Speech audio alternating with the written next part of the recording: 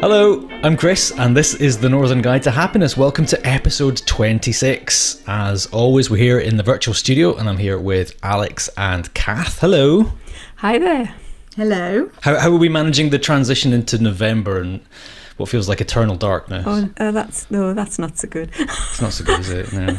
Alex, you're kind of shaking your head. It creeps up on us every year. Yeah. It's like a surprise. It just plays havoc with my running because, I tend to sort of go for a run after work. But of course, I finish work at 4-5 o'clock whenever. And it's dark already. So it's hard. It's hard to program it all in. You're not one of these runners that kind of dresses up like a Christmas tree with all sorts of neon and kind of flashing LEDs and goes out like Blackpool illuminations. Maybe I should. Yeah, go on. I got a bit of a heads up from someone that I know because we have a meeting every Monday, a virtual meeting every Monday morning, and he'd been out and had to put his head torch on at 6:30 in the morning.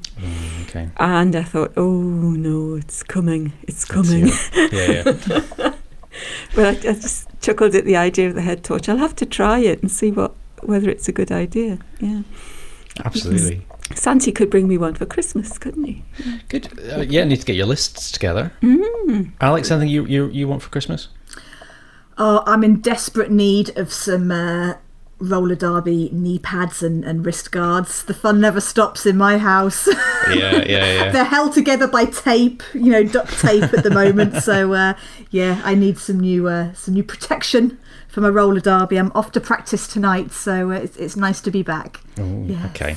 Yes. Yeah, excellent. All right. Well, I'm just back off a week's holiday, and my brain has kind of reset into kind of standby mode. So I'm not quite sure whether my brain's going to hold together for this episode, so we'll see how we get on.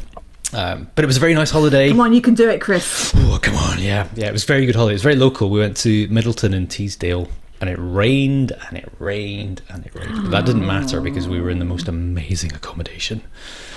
It was a converted Wesleyan chapel right in the heart of the village, and just massive. And there was 12 of us. It was quite a lot, but there was open plan everything. And cinema and snooker table and all sorts of stuff. So even though it was raining, there's still tons to do. So yeah, heartily recommend. Sounds fabulous. It's very good. Oh yes, very good. Yes, that brings back memories of doing things like that. Yeah. Walks down to High Force and Low Force, and gosh. Beautiful part of the countryside. It is. So anyway, we are here for the Northern Guide to Happiness. Shall I introduce our guest for today? Yes, please. Oh, right. Okay. Well, I had the pleasure of speaking to Professor Alison Stenning of Newcastle University. And we had a lovely conversation about place and places that mean things to us and that make us happy. But more importantly, we talked about neighbourhoods and streets and why playing out is important. So this is my conversation with Alison. So a very warm welcome to the Northern Guide to Happiness, Professor Alison Stenning. How are you?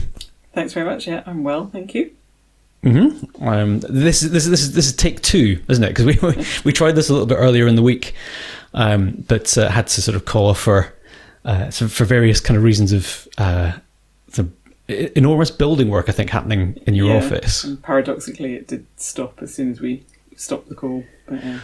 Well, if we had kept going, they would have kept going. They would have known psychically that you were trying to record something. So, but anyway, here we are. We're both in our respective abodes, rather than you being in Newcastle and me in Bristol. Last time we started, we had quite a nice conversation about sort of autumn, because it really is kind of starting to look properly autumn out there. We were talking a bit about sort of our favourite seasons. Is autumn one of your favourite seasons?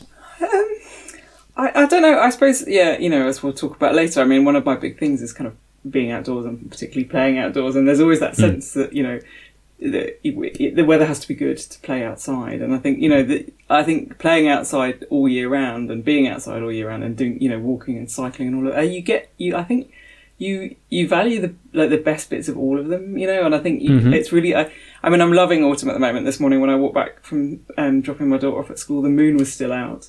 The sky was just stunning, and these kind of sort of crisp kind of beautiful autumn days as the leaves are turning are amazing. I guess probably winter's my unless it snows, winter's my kind of least favourite. That kind of grey, grim, kind of wet day. But I love spring. I'm a gardener as well, so I love spring, and I love, you know, everything emerging in spring. Snowdrops kind of like as the first thing. There's something about spring that's kind of, I think that starting again is just is amazing. And obviously summer's good. Yes.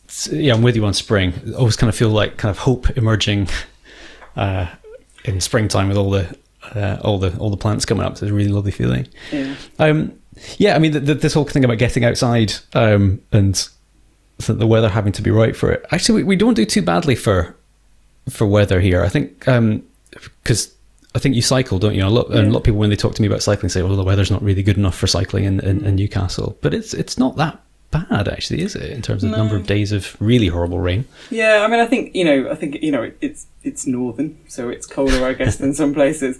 My mum moved up here, but never really settled because it was just too cold for her. But I mean, I think you're right. Weirdly, like earlier in the week, the 2 days that I commute were kind of forecast to be very wet, and in fact, both my commutes were dry. And they were stunningly beautiful. And I think that's it. It's like, we've had a bit of rain today, but it doesn't last long. And, actually, I think you're right. I think we do better than we think we do. Yeah. You better introduce yourself. So who are you and what do you do? So my name's Alison Stenning. I kind of wear lots of hats that blur at different times. So I live in North Shields in North Tyneside. I'm a mother to a 10-year-old daughter. And I'm an academic geographer, so I work at Newcastle University in geography there, and I have done since 2003. Previously was in Birmingham for a good period of time and sort of travelled around a bit doing research and fieldwork and things. And I'm a social geographer primarily, so I'm really interested in kind of everyday geographies and the places around us and the places that we connect with kind of day in, day out, and what they mean to us and how they come to mean those things to us. And then kind of, at the moment, a lot of my focus is on, play on streets and play in general, and kind of particularly in cities.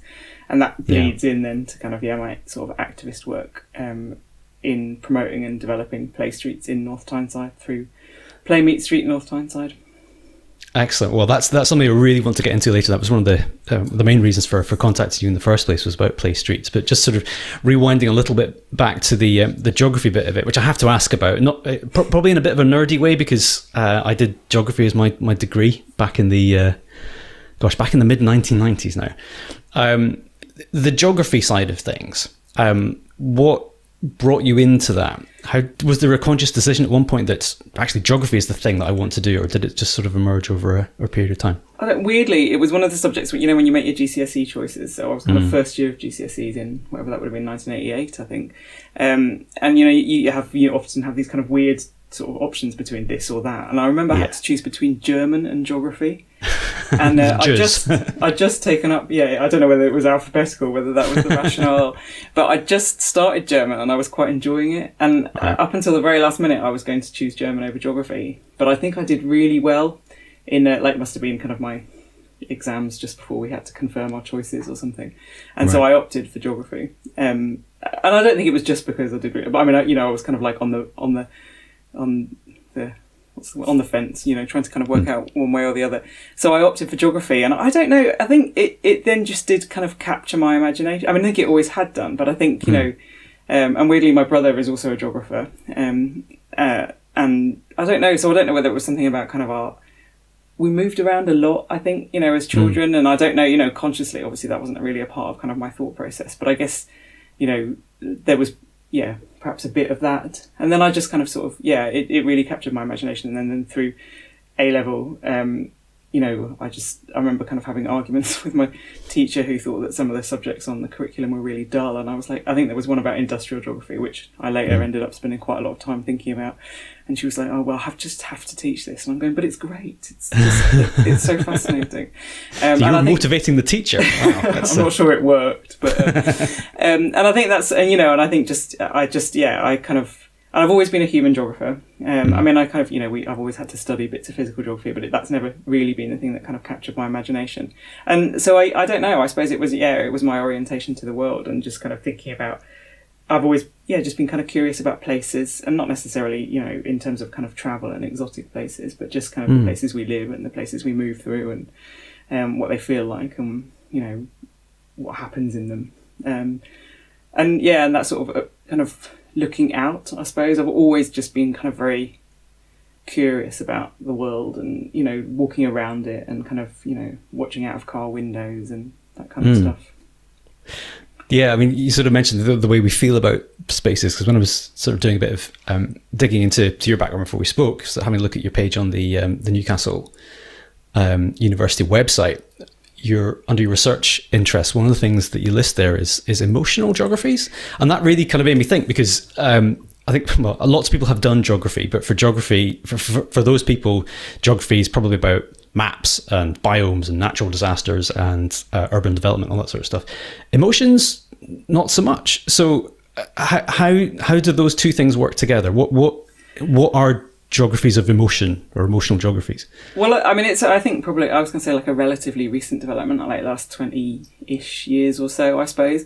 But I think, even just those examples that you talked about, kind of like, biomes and urban development, I mean, they feel different, those kinds of, different kinds of, ecological environments, different kinds of urban environments, we have, very strong feelings about, whether or not there are new roads built through our neighbourhoods, or new housing developments, or how the council treats us when they plan to kind of, develop, new parts of the city or whatever, or redevelop and knock bits down and stuff. So I suppose it's all about that. It's all about the fact that actually these aren't just they're not just places on a map. They're, whether they're kind of physical environments or kind of human environments, they're environments that make us, that we connect to in different ways, that we feel something kind of in those places. And so some of it's just about kind of sort of recognising and acknowledging and thinking about kind of some of that. And, there's lots of debates obviously at the moment around kind of safe spaces and the kinds of spaces that make us feel safe or unsafe. And some of the kind of later work in emotional geographies very much came out of feminist geography, which was looking particularly at the way in which women felt in particular public places and so on. So a lot of it came out of that kind of sort of feminist geography kind of strand. So there's a lot about, thinking about and kind of documenting and reflecting on how different groups of people feel in different places. And I think there's often a kind of auto-ethnographic kind of element to that, about the researcher and why they've come to this kind of stuff. But it's also then thinking about, the ways in which emotions are kind of used to construct places, for example, that I don't know, to come back to that example about urban development, for example, that councils obviously often try and create kind of atmosphere, in a town centre or in a particular kind of neighbourhood that they want to be like, the quirky kind of independent shop neighbourhood, or the kind of the nightlife neighbourhood, or however that's kind of framed. So the ways in which kind of, there's kind of governance, I guess, and the kind of politics of emotion around different kinds of spaces that we're being kind of led to feel in particular ways, I suppose, in those places, whether that's kind of positive or negative. So yeah, and I think those are sort of, some of the ways in which this kind of comes through, but I think it's a very kind of developing and kind of flourishing field, I think, and so there's kind of more and more interesting stuff looking at kind of more and more complex kind of emotions, looking at all sorts of the different ways in which that stuff is invoked, and the relationship between kind of the personal, but also the kind of sort of political, the structural, and the kind of different scales at which that works as well. One of the questions that we ask quite a lot is, whether people have we call it a happy place, somewhere you go, you identify with, that, is associated with positive emotions. And what you're saying is that's part of it, but it's actually much, much more complex than that. There's an awful lot of stuff happening, all sorts of different emotions in different places. Yeah, absolutely. But I think, if you sort of drill down into that idea of a kind of happy place, then I think you get quite a lot of the sorts of things that we're thinking about, because, what is it that makes something a happy place for someone? It might be about kind of, their memories and their kind of family histories, and that might open up all sorts of kind of interesting stories about family and kind of childhood or whatever. But it might be, and it might even be things like kind of the smell of the place, and so then you are often kind of touched into other kinds of sort of sensory kind of experiences, but also like, I think that's it. It's like, it might just be a contrast to places that sometimes feel unhappy. it's not busy, it's not noisy, and all of those kinds of things. So I think you can start to kind of to pull out some of the bigger themes, even if and obviously often our our response to that kind of question about where our happy places is quite instinctive. But actually, you know, I guess a lot of what we do as academics, and a lot of certainly with a focus on kind of the everyday, is to take those things that seem kind of instinctive and ordinary and unthought through, and actually think them through. Right. So yeah, you know, so I would be really kind of interested to kind of like, you know, look at kind of all, you know, where those kind of happy places come from, and you know, and what that means, you know, and I guess particularly in the kind of sort of current environment, you know, a happy place is often one that isn't impinged by kind of, you know, bigger outside kind of structures or politics or you know, anxieties or whatever those might be. So it's almost kind of often finding a space that is kind of protected from some of the, you know, the bigger kind of stuff that we have to deal with in our everyday lives. I kind of have to ask you the obvious question here about, do you have any happy places, any particular places that you identify with as having sort of good memories, or places that draw you? You talked about sort of moving around a lot as a child. I mean, has that sort of created spots around the UK or around the world? No, I mean, I think gardens, I think are really, you know, and I think particularly kind of walled gardens. And for some reason, I don't really have a kind of sense of why. I suspect at some point, you know, there was a walled garden that I visited that was very important to me. But you know, and I can connect. You know, I have some understanding of why gardens in general are important to me. I associate them very closely with a family friend with whom we spent a lot of time when I was little, and that sense of kind of being. I mean, you know, at the time, kind of, you know, being free and kind of playing in mud and all of that kind of sense. But I have this kind of enormous sense of well-being in walled gardens, and I can't really explain it. Why they have to be, you know, why, I mean, I like all gardens, but there's something about walled gardens that make me feel kind of very at home, I suppose. But yeah, more generally, I think the sort of the moving around a lot, I think, has translated into just a very strong sense that I like to be at home. And I don't necessarily mean in my house, but I think I'm very attached to the place that I live, North Shields. I mean, I've only been here about 10 years, but, you know, an awful lot of what I've kind of done, I suppose, over the 10 years that I've been here has been to kind of build connections in it, to kind of make sense of it, to start to feel at home in it.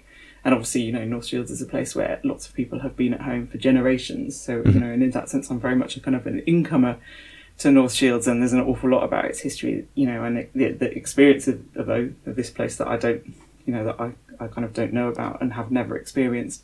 But yeah, the familiarity of kind of knowing where I am and being able to kind of wander around the streets and explore on my own, but also with my daughter and with friends.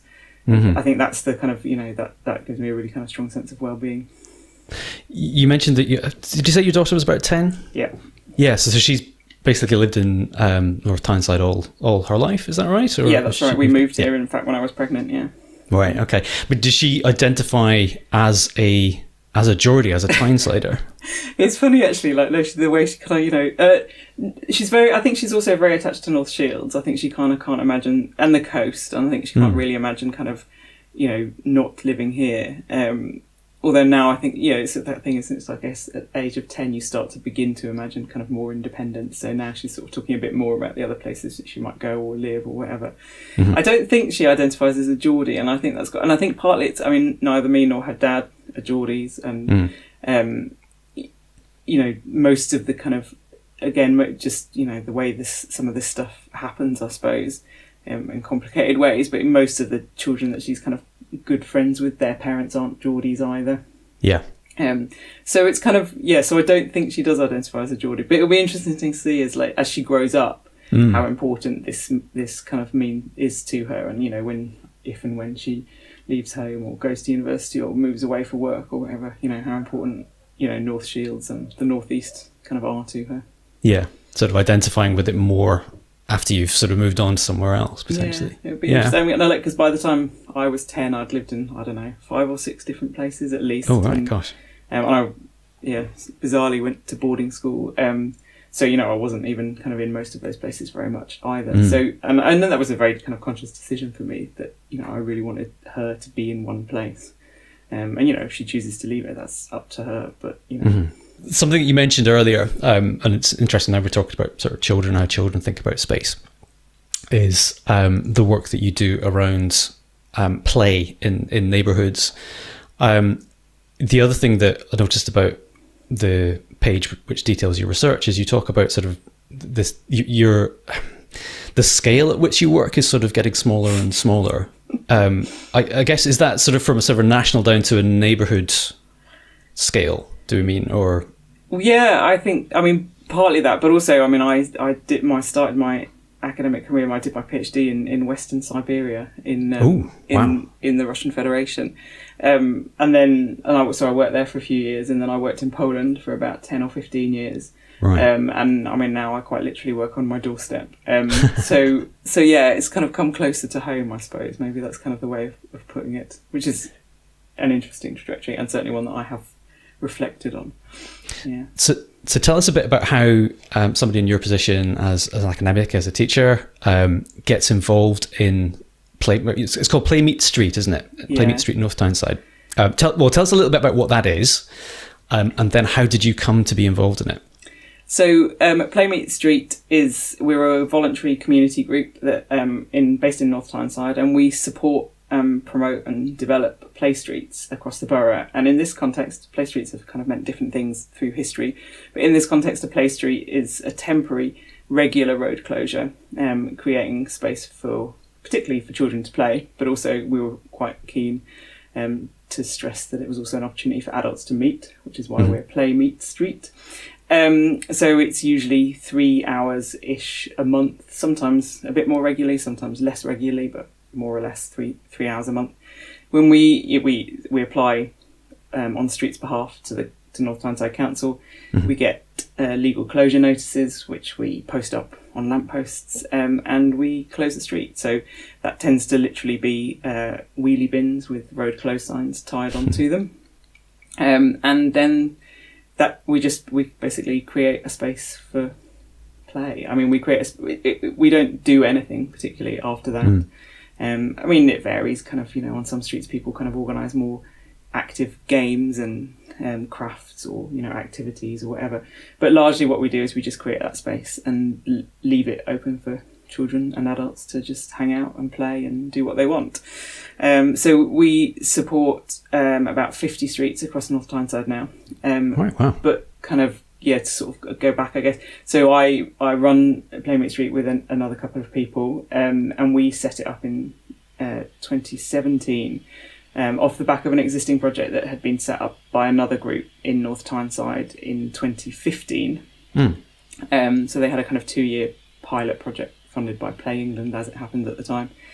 And I started playing out on my street then. So I kind of I'd heard about playing out. I don't really know how, but again, this links back to this kind of idea that it's very, kind of that I like to kind of build roots and connections to kind of the places on my doorsteps. And we moved here. My daughter, I guess, in 2015 was 4. I'd met a few of my neighbours, but not really well. And there were quite a few kind of other parents with kids on the street. And I think I must have somehow heard of the idea of kind of play streets or playing out, and I Googled it and found out that there was a pilot in North Tyneside. And I mean, it's strange that there was, because there weren't pilots in many places. So I got in touch and started playing out on our street in December 2015, so almost 6 years ago now. And I did that, with friends and neighbours for a couple of years, until the organisation that had been doing all the work up till that point said, they couldn't carry on. Their funding had run out. Their priorities were elsewhere. And they kind of wanted someone to take it on. So so with 2 other women who also closed their streets, also part of that kind of early pilot, we took it on in 2017. Well, it had kind of no obvious name before we took it on. But we created Play Meet Street. We set ourselves up as a constituted voluntary group, and we've been doing it ever since. That sounds excellent. So just for people that haven't experienced that kind of play street, that closure for 3 hours, what typically kind of happens? You say you don't sort of build the activities for people, but it tends to be things that the community themselves run. But just what sort of things go on? What happens? What's it like? What does it feel like?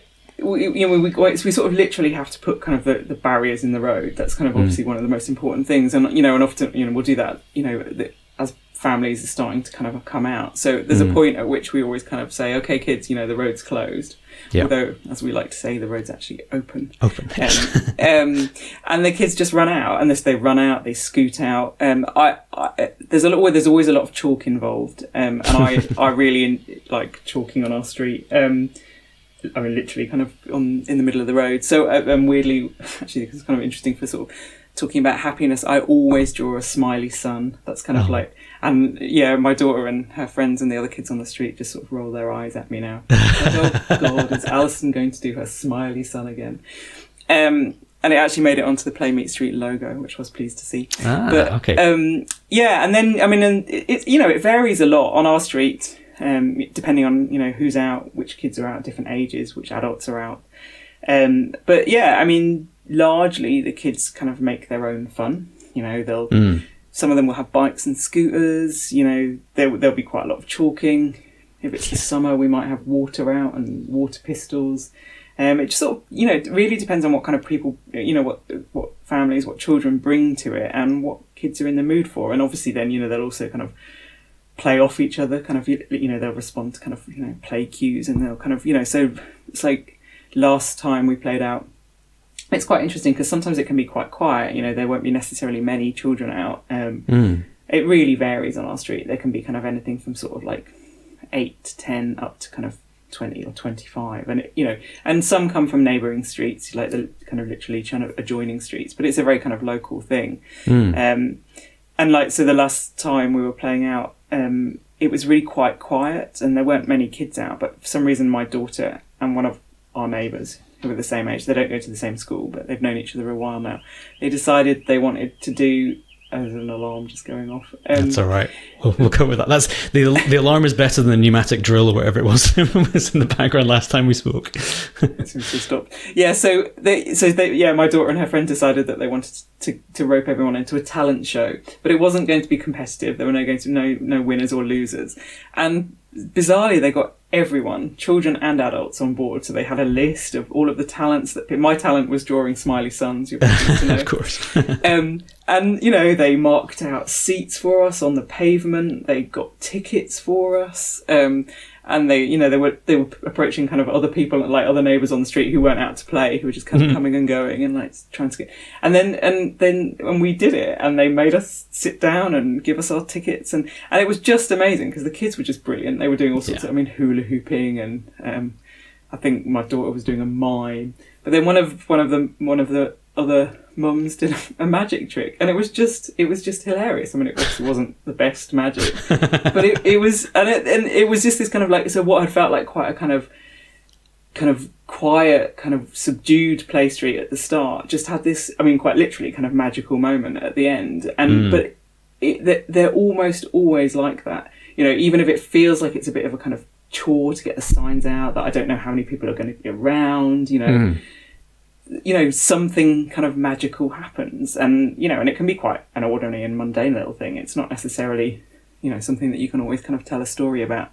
But when particularly kind of children are given the space to play, they play, and they do so in all sorts of kind of inventive and creative ways. And sometimes the kids will all, if there's a smaller number of kids, often the kids will all play together. If there's more kids, then they'll separate, but often not along kind of age lines, so you get a lot of mixing between kind of ages, which you don't, often get in many other kind of, the kids don't really do that at school a huge amount. And, so we've got kids who, learn to crawl literally on the street.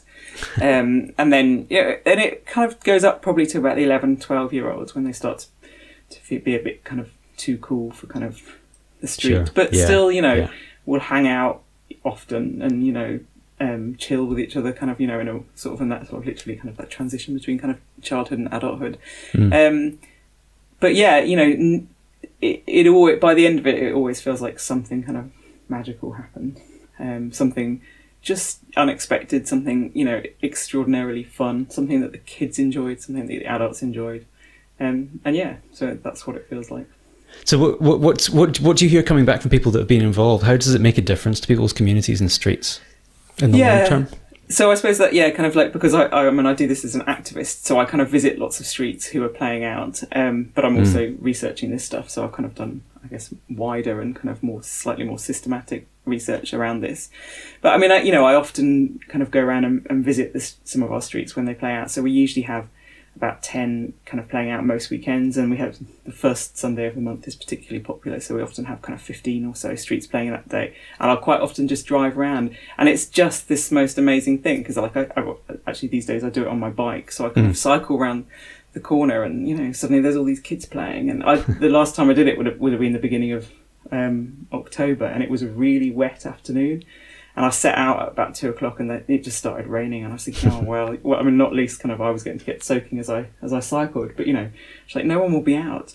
But like I kept turning the corner, and there were kids playing in the rain, and parents just standing around with cups of tea and cups of coffee. I went to one street, and kids were literally jumping in puddles. Nothing better than jumping in puddles. Well, absolutely, yeah. And the kids never mind it raining. When it comes back to the question about kind of the weather at the start. But so I mean, so it it animates streets, I suppose, in a really kind of obvious, kind of invisible way.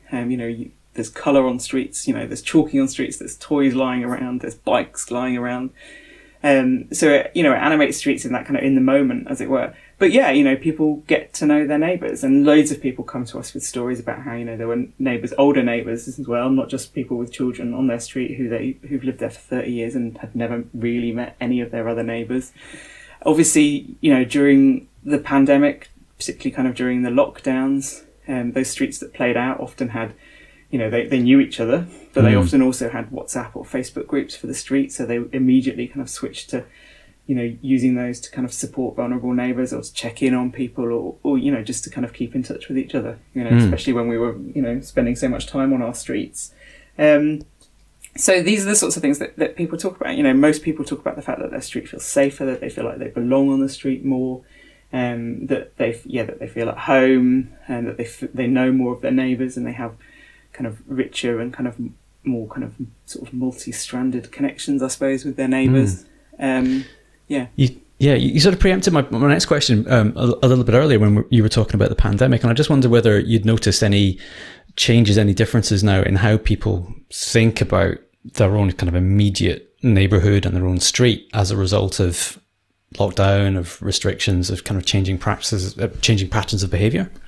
Yeah, I think again, I've thought about this both as a kind of an activist and as a researcher, and I think I think a lot of people obviously talk about particularly that first lockdown of when the streets were so quiet, and you could occupy your street in a way that people were scooting, cycling, running down the middle of their street because we were trying to give space and there wasn't much traffic and all of that kind of stuff. So I think a lot of people kind of thought again then, and that coincided obviously with the fact that we were all on our streets, we were all in our homes, not all of us obviously, but those of us that were predominantly working at home or homeschooling.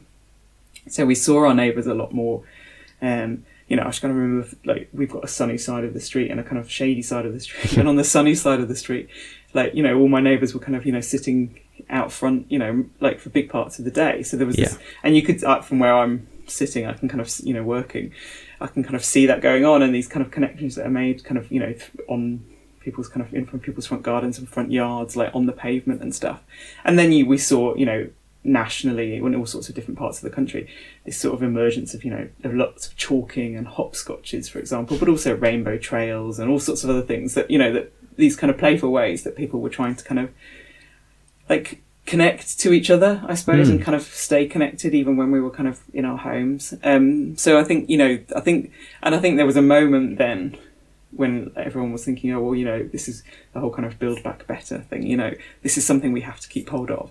And of course it was never like that again, not even in the later lockdowns. And I think there's a real kind of fight to try and keep hold of some of that stuff, and it's not easy. There were a very particular set of circumstances that arose then, and and not everyone could kind of participate in that, because there were clearly people who were going to work, there were people who were juggling work and schooling 2 or 3 kids, and in often cramped conditions and stuff, and there was clearly kind of a lot arising then also about what happens to those children particularly that don't have access to outdoor space, when we were not supposed to be kind of leaving our homes very much, when when they shut playgrounds, they taped off playgrounds across the country, what happens to kind of kids in those kinds of circumstances when they don't have gardens or whatever. And I suppose that's where the street kind of really comes into the fore. Like if you can just if your street is safe enough to play in and to connect in, then you can do that. Then you can do it safely, and because there are no cars, but also because you're just outside your house and you're outdoors and all of that kind of stuff. Mm-hmm. So I think in lots of places, I think there was a sort of reckoning, kind of re-reckoning, if you can say that, around what streets are for and how much we want to kind of connect to our neighbours. And I think some of that has been maintained. I think there are some people who are still trying to kind of hold on to that and think about the ways that we can kind of maintain that and develop it in a kind of equitable kind of manner. So yes. Yeah, that word equitable is interesting because I guess there's a lot of competition for space and use of space that isn't necessarily compatible with each other. I'm thinking quite a lot when you talked about cars and playing don't merge well. No. So when you're negotiating, I guess, for these play streets, for these events, do you find that you have to put in a bit of work to sort of explain kind of what it is, why it's important? Yeah, for sure. And I think, so what happens is that, residents from a particular street will come to us and say they want to kind of organise a play street on their street. And I mean, the first thing we'll do is to just check with them that they've at least got kind of a couple of other neighbours on board at the start. Yeah. So that they've kind of got people to kind of work with, and because it does require a bit of effort. And then we support those neighbours to consult with all of their neighbours. So, and we give them kind of leaflets that explain, like, kind of, what happens on a play street, but also, as you say, why it's important, and why, it's important that children can play on their streets and not just in neighbouring parks or on the beach or whatever. And that it is about community and belonging and attachment and, and the fact often that, anyone that's kind of under, 45 or 50 probably played on their streets. Yep. And, and interestingly, it's often kind of older people who do have concerns. And, you kind of say to them, well, surely you played out on your street when you were younger. And their concerns often kind of legitimate because they're not sure about the noise, or they're not sure about often damaged cars or to kind of other property. So we have, it's often the same concerns that are raised. So, we have kind of responses to that. Yeah. And, I suppose ultimately we come back to this question of sort of, if you like, kind of whether or not this is equitable. And my response is quite often, cars dominate our streets every other hour of the day, every other hour of the week, and every other hour of the month. We're just asking for 3 hours once a month. And there's not a lot you can say to that. No, I don't think there is. I mean, you paint a really appealing picture of what happens in these play streets and what they can do for the community. And I just wonder if there's somebody in North Tyneside at the moment that's thinking, oh, that sounds like a really good idea, we'd love to do that. What should they do? How should they get in touch with you? Get in touch with us. So we have a Twitter, Facebook and Instagram profile, but I'm not very good on Instagram, so I don't do that. And we have a web page, and so if you just Google Play Meet Street North Tyneside, you'll find one way of contacting us for sure. But also, I mean, you can run play streets in Newcastle as well. The council kind of sort of leads on the scheme there, and it's not as well developed or as well supported as the scheme we have in North Tyneside, and lots of other places around the country, including elsewhere in the north. I'm trying to think if there's any other kind of northeastern. I mean, there's other places. So I know that kind of Northumberland and Durham, for example, have explored the possibility of doing this, but I don't think yet they have. But yeah, certainly. So if you're in North Tyneside, then get in touch with us. If you're in Newcastle, then have a look on the City Council website. But you're also welcome to get in touch with us, and we'll point you in the direction of what you need to know. And I guess if there's nothing sort of immediately obvious for people in their particular part of the northeast, then one of the best things they can do is say to the council that they're interested. This is something they want to do. Sort of demonstrate that there's a demand for it. Absolutely, and there's a national organisation called Playing Out who are based in Bristol, and they provide support, nationally to residents, but also to local authorities. So, if local authorities are interested, if people working in sports or kind of physical activity or public health, in councils are thinking, what we could do this and how could we do it, then Playing Out are great, and they're really good at kind of helping councils set up schemes, but also supporting residents to kind of push their councils to do so. I mean, in North Tyneside, we have a kind of sort of, sort of system of application. But ultimately, we use street party legislation, and every council can use that.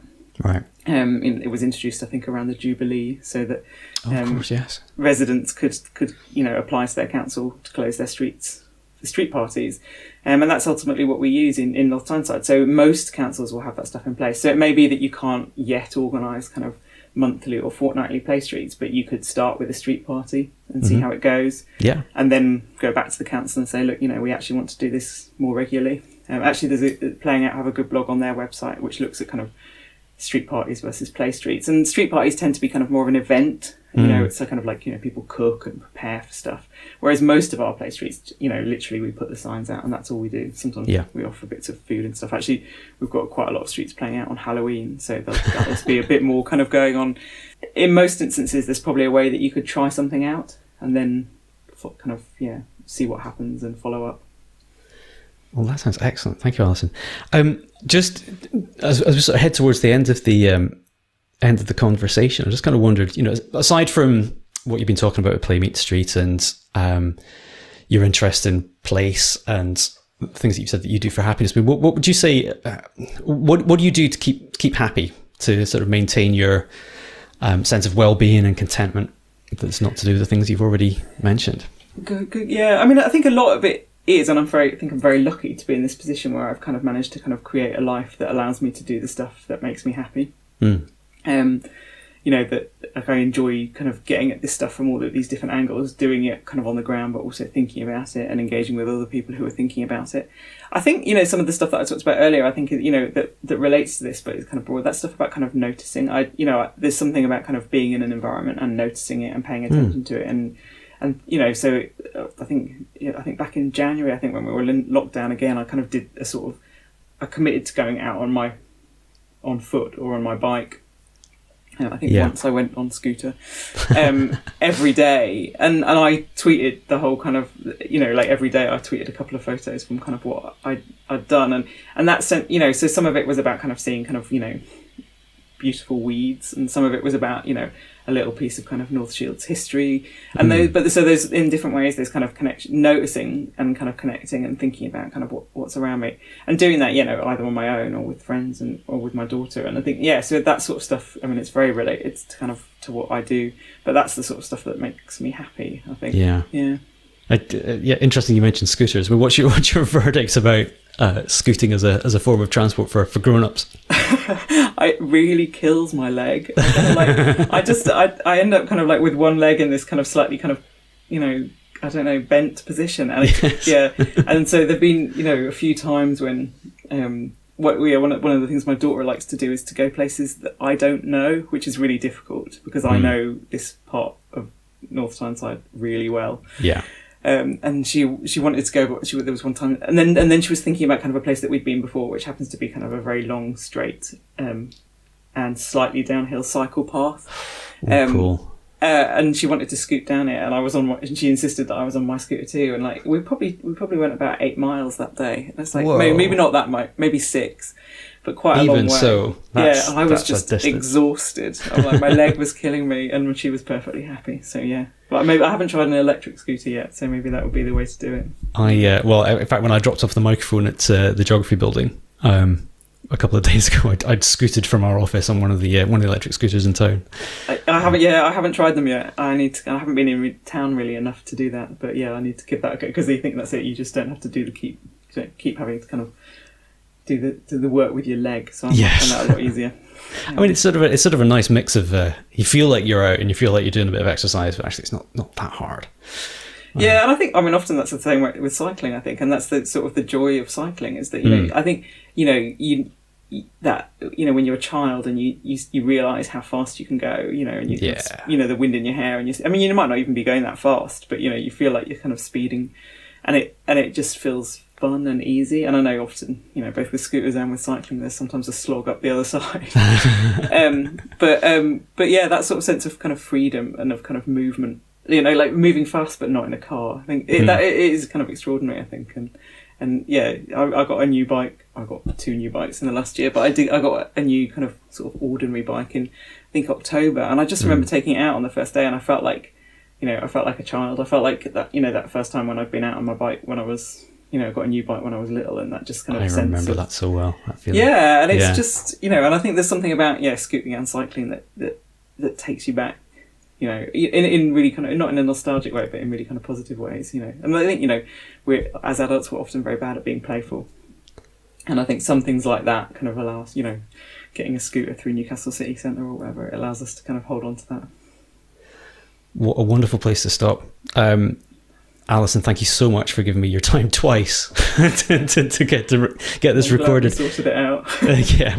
I'm really pleased we did. That was a lovely conversation. I feel like I've learned an awful lot, and I hope there's a lot to inspire people about thinking about their own neighbourhoods and their own streets and what they can do to kind of build that sense of community. So thank you very much for your time, and I hope we speak again soon. Pleasure. Thank you.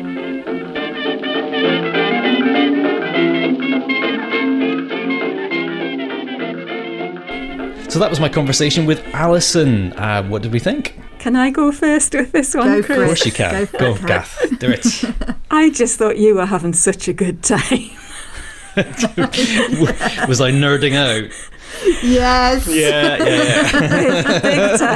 Big time. Apologies to all the penny listeners. dropped about halfway through. I thought, do you know what it is? He's just really enjoying this. Quite rightly so. So it was an amazing interview.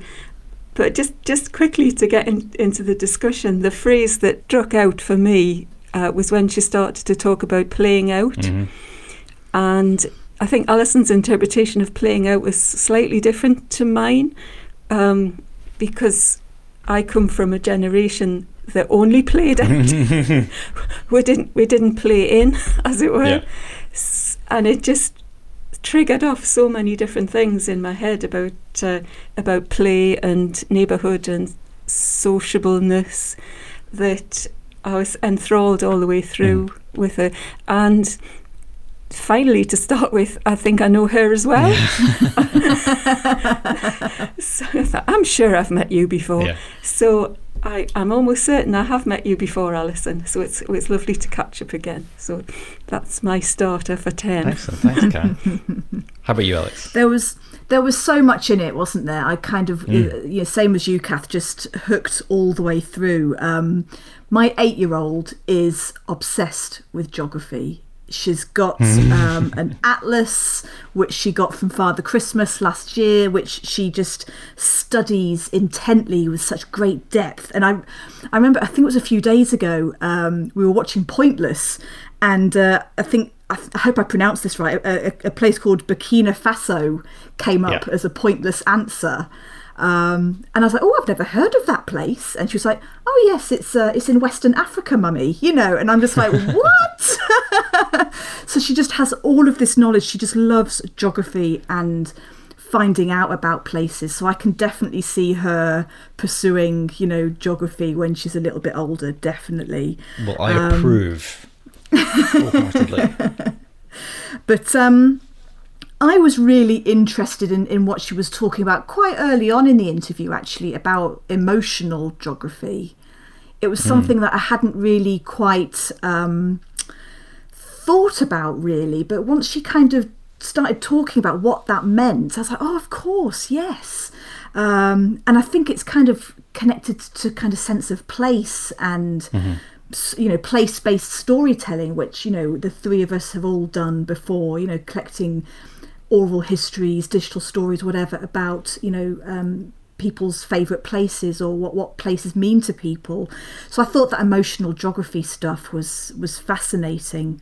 And then again, sort of towards the end of the interview, when she was talking about equity and space sharing, and that cars dominate the outdoor space so much of the time that actually to give a street up for a few hours is nothing in the grand scheme of things, but can mean so much in so many different ways. So I thought, loads of stuff there. Thanks, Chris, and thanks, Alison. I was nerding out, Kath. You're absolutely right. It was completely not just from the geography point of view, but also just I think as you were saying, that kind of playing out stuff, it was reminding me of when I was quite little, because I was sort of back in the 70s and early 80s in Edinburgh, and we did play out a lot, but we weren't really allowed in the street. But there were kids that were allowed in the street to play football, and we called them the biggies. But they must only have been about 9 or 10. But to us, they were sort of enormous kids, giving us awesome responsibility, being able to kick a ball around the street.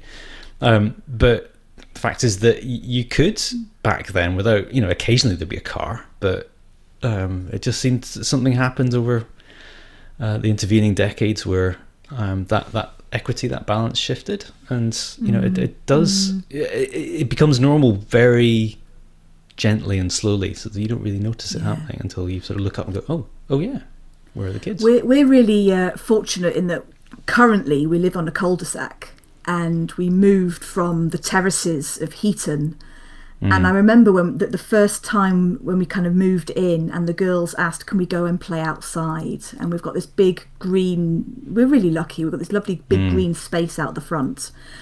And I remember for the first couple of times they went outside, I was proper peeking through the blinds just to make sure they were all right, because I just wasn't used to it, because we lived on a very busy terraced street, which made it much harder to play out. So yeah, things have definitely changed, haven't they, in terms of the dynamics of the street and what kids can do now, and compared to what we could do when we were growing up. Because I'm the same as you, Chris. We'd go and play out the front, and no bother. Parents would just leave you to it, and you could roller skate up and down or ride your bike up and down, and it was great.